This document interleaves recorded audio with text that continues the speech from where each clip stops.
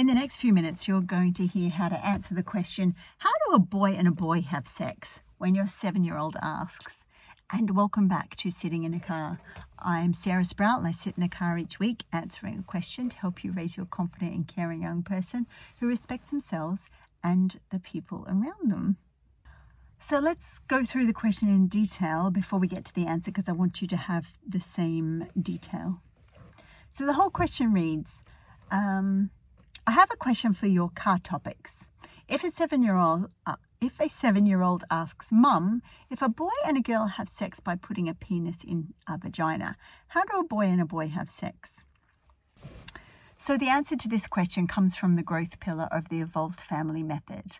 The growth pillar shows you how to talk about every sensitive topic under the sun to kids of any age in a way that supports open conversations that nurture connections. So what you might do if you have this question is naturally stay silent because you're not exactly sure what to do.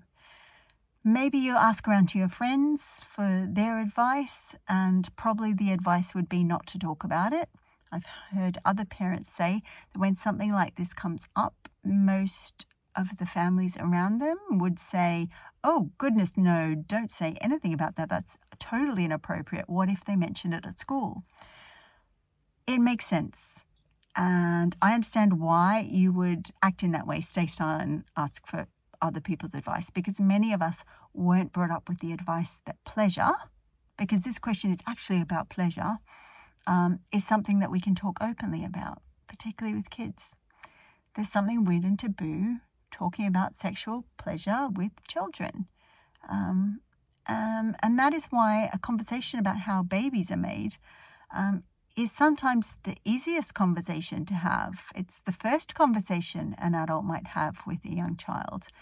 And what I've learned is when we do what feels right with questions like this, which are really difficult, and usually that's to stay silent, there's an effect that comes into play called the tongue-tied parent effect.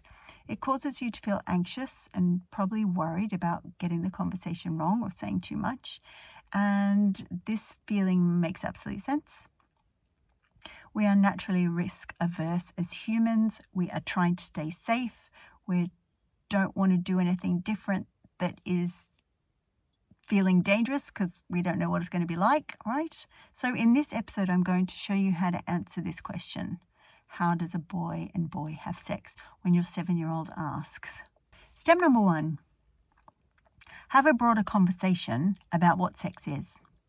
So before this conversation even comes up, how can we talk about sex in a broader way? Because really, it doesn't matter what sort of genitals people have. When they want to feel close and enjoy pleasure with someone else, they need to work out what each person wants to do. They work out if there are some things to do with their body that they would both like to share. Not every person with a vagina wants to put a penis in there. Not everyone with a penis wants to put it inside another person's body, whether that's inside a vagina or inside another opening. Right? So we all get to choose, and oftentimes the way we feel like sharing our body will be different depending on the person that we are close to at that time. So the way a child might be able to understand that would be to, if you draw a parallel between the fact that your child plays different games with different friends. You could say, you have a friend who you like to play running games with. You have another friend you like to go swimming with. You have another friend that you like to play puzzles with. So when adults share their body with someone else, and it's someone naturally that we trust, then we feel attracted to them in some way. It's sort of like, it feels exciting. And that can sometimes lead to sharing our genitals with them. And we need to work out how we do that. We get to choose every single time. And it might be different because there are lots of different types of sex that people can have. And there are lots of different places on our body that feel nice. Sometimes we can rub parts of our body together with another person's parts of their body, and it's all sort of super interesting. We get to choose. It can be different every time. Later on in this episode, I'm going to show you how you can explain to your kid why adults often talk about sex as a penis and vagina. But for the moment, let's just pay attention to the fact that it's so much more than that. And if we start talking about it when our children are very small in a much broader way, then it's going to make it easier down the track to deal with questions like this. Step number 2, have a go at listing off places on bodies that feel nice. You could do this with your children if you like as an answer to this question. You could even draw a picture about it. Let's write a list of all the places on our body that feel nice. So you could say, my mouth feels nice when I eat crunchy carrots or suck a lollipop. My hands feel nice when they're touching lovely soft fabrics or smooth surfaces or the warmth of a fire, when we feel the warmth of a fire. My brain enjoys solving puzzles. My bum enjoys sitting on warm sand or swimming in a cool pool. And you can say to your kid, your job as you grow is to discover the parts of your body that feel good now. And then maybe new parts that feel good as you grow older. All sorts of people have sex with their hands, with their genitals, with their bums, with their mouths, even with their eyes, because they like to look at things when they're having sex. Some people have sex by listening to wonderful sounds with their ears or smelling delicious smells, right? So we're giving our kid this broader understanding of this. So you can finish up by saying, sex is absolutely not just a penis and vagina being together. Lots of people like to do it that way. It's probably the most common sort, maybe, that people talk about, particularly with children, because it's also the most common way to make a new human, right? But it's definitely not the only way to have sex. Step number 3, remember that every child is different. Many kids might never ask this question. Your kid may never ask this question. So that means that if you have a kid that is asking this question, they are looking for a level of detail that other families are unlikely to talk about. And that also means that you might feel a little unsure about this sort of conversation. And that's exactly right. Of course you would feel unsure. I mean, sometimes kids can be high-level answer kids. They can be happy with high-level answers like the last 2 points. And at the same time, you might have a kid who is not okay with that way of speaking. In cases like that, where you have a child that is really pushing you for more detail, you have 2 points of focus. The first point is your own emotions, and the second one is what's most important to you. So the first one, your own emotions. How comfortable are you with other families thinking that you are doing this part of parenting wrong? Now, anyone who's listened to Sitting in a Car for any length of time know my condom story. I'll tell it to you again quickly here. Walking home from school with the kid, saw a used condom on the road. My kid said to her friend, look, there's a used condom, that's disgusting. Her friend said, what's a condom? And that led to a conversation about what a condom was between the two of them.